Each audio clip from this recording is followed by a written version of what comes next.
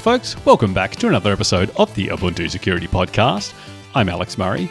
This week marked the transition of Bionic into Expanded Security Maintenance, so it has finished its 5-year LTS period and is now into its 5-year ESM period, and so we will talk about some of the impacts of that coming up in a bit. Plus, I also wanted to look at a recent blog post from Till Campita from the Open Printing Project and the maintainer of cups and the whole printing stack in Ubuntu as well, around security notification disclosure and how to do that well on a platform like GitHub. But let's do the usual roundup of security fixes that have gone into the supported Ubuntu releases over the past week. So there were 56 unique CVEs addressed this week, and up first we had an update for Postgres. A couple of different CVEs here, two of them both requiring the attacker to be an authenticated user. So if you don't have untrusted users accessing your Postgres, that's a bit of an easy one here. Don't have to worry about these ones.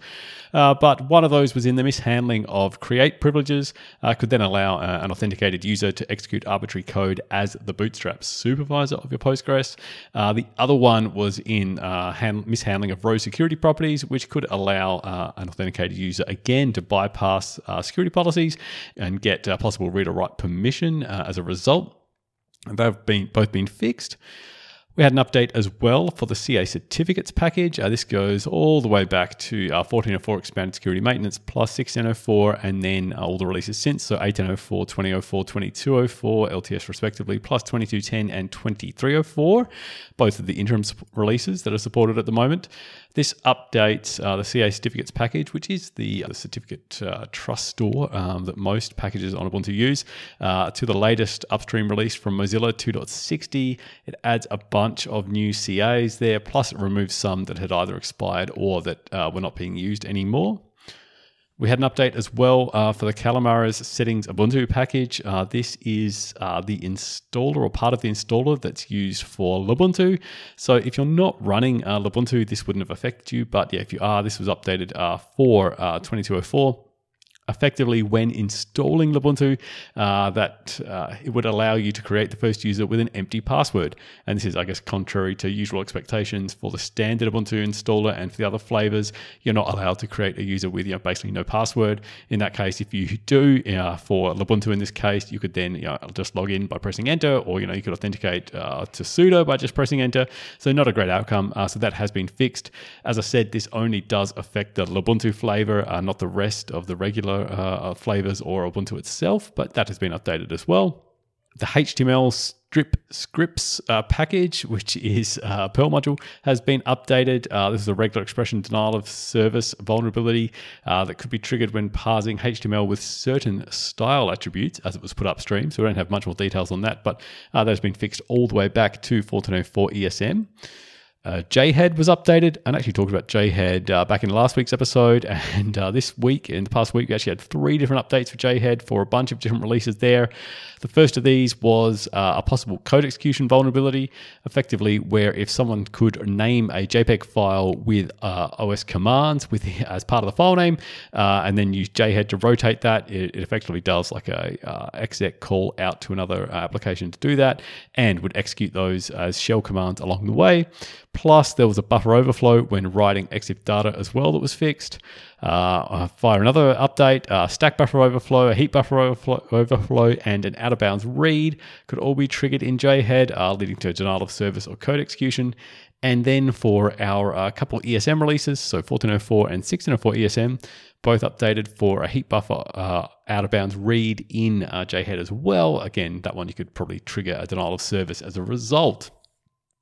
Django was updated also for our ESM releases. I actually talked about this one back in episode 194, so a few different podcast episodes back now for the regular releases. So that's been updated for those releases as well. Then our kernel team has been busy pushing out a bunch of new kernels. So we had the 5.4 based kernel for both Raspberry Pi and Oracle Clouds updated for the 20.04 LTS release and the 18.04 LTS release. That included 8 different CVE fixes, and most of those I've talked about back in previous episodes. Similarly, I had a couple different CVE fixes for the 6.1 based OEM kernel for 22.04 LTS. The most interesting vulnerability here was a possible race condition in the netfilter subsystem that was able to be triggered by a local user. And that would then lead to a user after free and therefore memory corruption within the kernel. And you can imagine if you can corrupt the right bits of memory in the kernel, you can escalate your privileges. So this required capnetadmin to be able to essentially load netfilter rules to do that. But you can get capnetadmin as root within an unprivileged user namespace. And therefore, you can trigger this out of the box as an unprivileged user on Ubuntu because we do enable unprivileged user namespaces by default. So when this vulnerability was first announced, it was then announced that the proof of concept would be published within a week of that. And that got a lot of people kind of anxious and nervous that, oh no, there was this vulnerability that everyone knew about yet. And a proof of concept was going to be coming out for it. And when was Ubuntu going to get fixes out for this? But since in this case, you did have a good mitigation in place by just disabling unprivileged user namespaces, you could mitigate that just by turning that off. And so from our point of view, we kind of saw, look, if we do get a lot of vulnerabilities like this, it's not worth just kind of dropping everything and like cranking out new kernels because they do take a lot of time to test and prepare. And there's always new kernel vulnerabilities like this one coming out. And interestingly, at the same time, basically on the OSS security mailing list as this one being announced, there was another one that was announced, a very similar vulnerability, that also had a proof of concept published, but yet no one was jumping up and down about that. And so I think in this case, it was just this idea that a vulnerability has been announced, there's a fix out there, and there's going to be an exploit published for it. When are we going to get kernels out? You got another one where both the vulnerability and the fix and the exploit were all published at the same time, got nowhere near the same attention. It's just because this one the exploit was going to be published. So yeah, it created this anxiety. So I guess that's a bit of an interesting thing from human psychology to have a think about. But anyway, that fix has now gone out for that 6.1 based kernel for some of our OEM platforms. Similarly, the OEM team have got out an update for the 6.0 based OEM kernel there that did have that same netfilter issue fixed, plus an issue with mishandling of control registers in nested KVM VMs that could then allow a nested guest VM to crash the host guest VM, if that makes sense. Moving on, we also had an update for the 5.17 based OEM kernel. Again, mostly the same issues as I discussed there as well. So thanks as always to the kernel team for preparing all of those. We also had an update for Linux PTP. This is the implementation of the precision time protocol on Linux. Essentially allows you to synchronize time between servers to sub-microsecond accuracy. And when I talk about time synchronization, you're probably thinking of things like NTP and the like. Traditionally, NTP is used with something like, say, a GPS receiver to get time synchronization, or I guess nowadays Crony is used for that kind of thing. Whereas PTP is more about synchronizing, and I guess NTP, you can synchronize time between different machines and the like as well, but PTP gives you higher accuracy. Similar to NTP, it uses a kind of leader and follower architecture. So the leader is usually synchronized to some high accuracy, timing device like a GPS, and then all the other machines get synchronized to that leader machine via PTP. And so you can get all your machines down to sub-microsecond accuracy, which is pretty cool. In this case, being a network-based protocol, the vulnerability here that we see isn't too surprising. It failed to check the length of one of the received packets properly. That was only the case when forwarded packets were being used, but in that case, it would fail to check that length. That would then result in an out-of-bounds both read and write issue, so that you could get possibly an info leak there if it can read beyond the end of the buffer and then respond back with something that's outside of that, or a possible remote code execution issue if you can corrupt memory in the right way as an attacker. So that's been fixed for Linux PTP. Sudo, or sudo as I like to say, but sudo as I hear I should be saying it, was updated for a couple of different vulnerabilities back for 1604 ESM, and I talked about these vulnerabilities back in episode 193 if you want to go check that one out. Flask was updated, the popular Python kind of web framework. In this case, it would possibly send a response that was intended for one client to a different client, not a great issue there, due to the mishandling of the very cookie header. It did require, however, that you be using your Flask deployed application behind a caching proxy and a bunch of other conditions as well, particularly into the way that your application behaved. So it is hopefully not a super widespread issue, but that has been fixed for Flask going back to 2004 LTS and the releases since. Perl was updated for a single CVE, and this goes back to 1404 ESM, 1604 ESM, and 1804 LTS, or as we now know, 1804 ESM as that is now, but that was released while it was still in the LTS period. A single vulnerability here because Perl would fail to properly validate TLS certs when you were installing new Perl modules through CPAN using the HTTP Tiny module. In this case, it failed to set the SSL verify parameter to HTTP Tiny.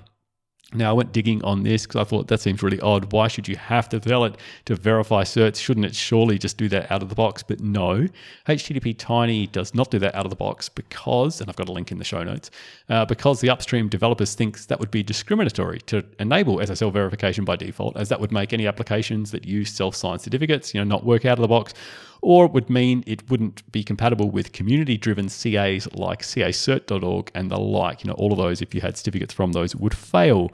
And, you can kind of think, oh, maybe that makes sense, but actually, no.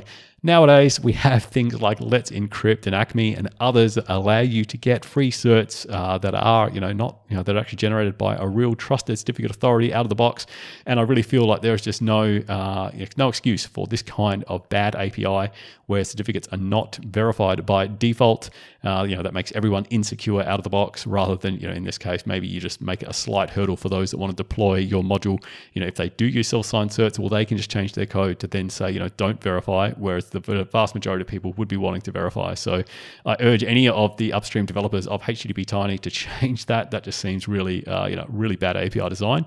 So, and I wouldn't be surprised if we see similar vulnerabilities in the future as a result of this, poor API design, this, kind of foot gun waiting for anyone to step on it and shoot themselves in the foot or any other part of their body as a result. Moving on though, we had an update for nth-check. This is a Node.js module for parsing and compiling CSS nth checks. This is a bunch of APIs used in CSS3, things like nth child or nth last of type functions that you can use in CSS3. In this case, you basically pass nth check a string and it will compile that into an optimized function for calling by other code. So you can do things like pass it, 2n plus 3, and it will do an optimized check for how you can check that, within, say, child objects and the like. Not surprisingly, this had a regular expression denial of service vulnerability that was fixed.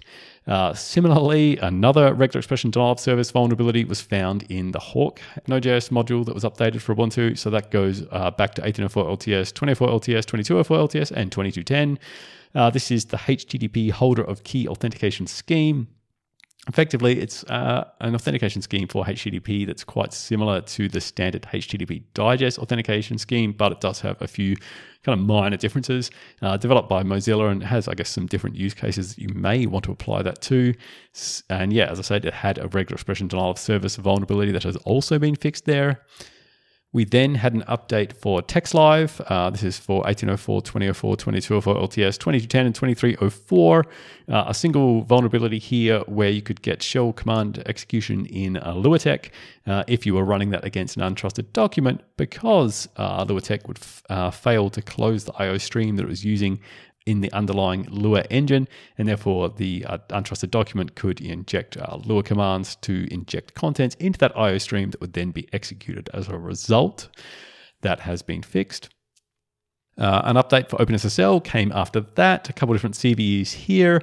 Again, these go back to 1804 LTS and the releases since.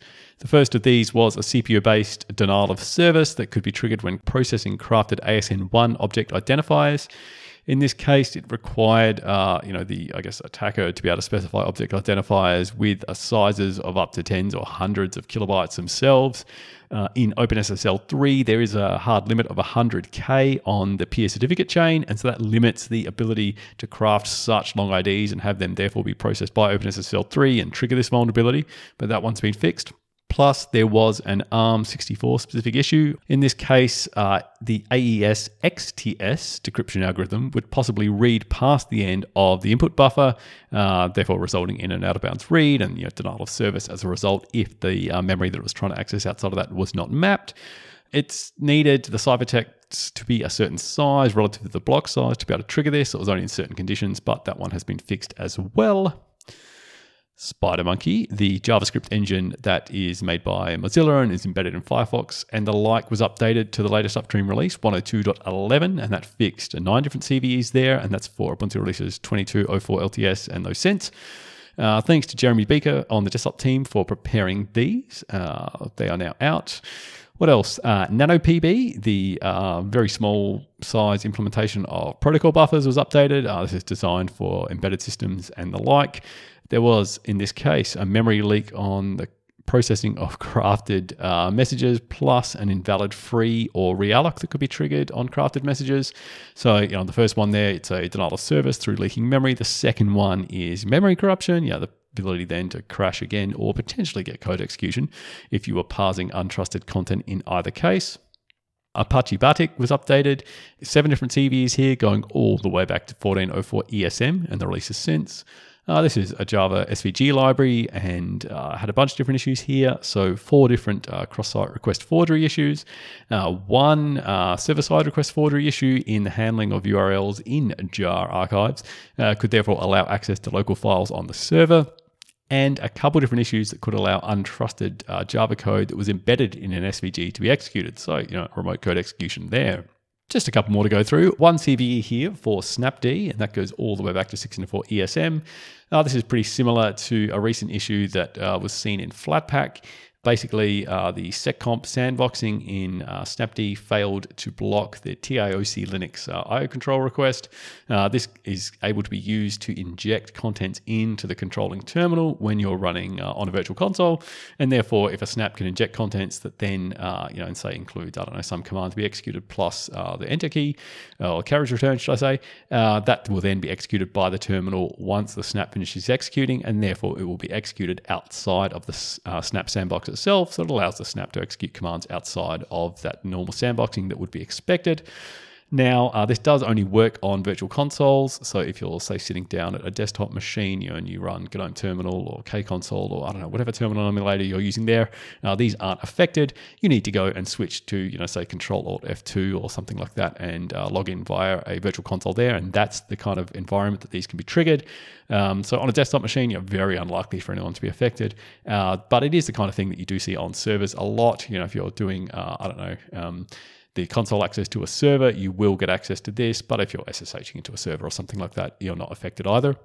So this was fixed by blocking IO control when it was used with this argument. It's interesting to see this, I guess, as I say, was seen earlier in the year in Flatpak, and it's very similar to historic CVEs that we've seen in a bunch of other packages, and I've actually got links to all these in the show notes because I found it interesting digging back into that. Back in 2016, there were similar CVEs in FireJail, Lexi, and then Bubble Wrap, and then Flatpak itself, and now we've got one in Snapd as well.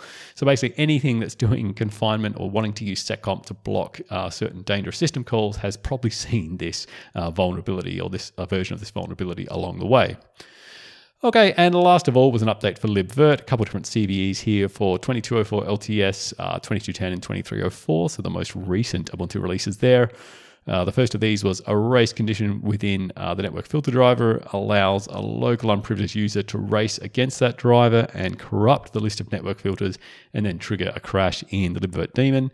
And there was also a memory leak when reading SR-IOV PCI device capabilities as well, so you could trigger therefore a crash within libvirt as well through that one too.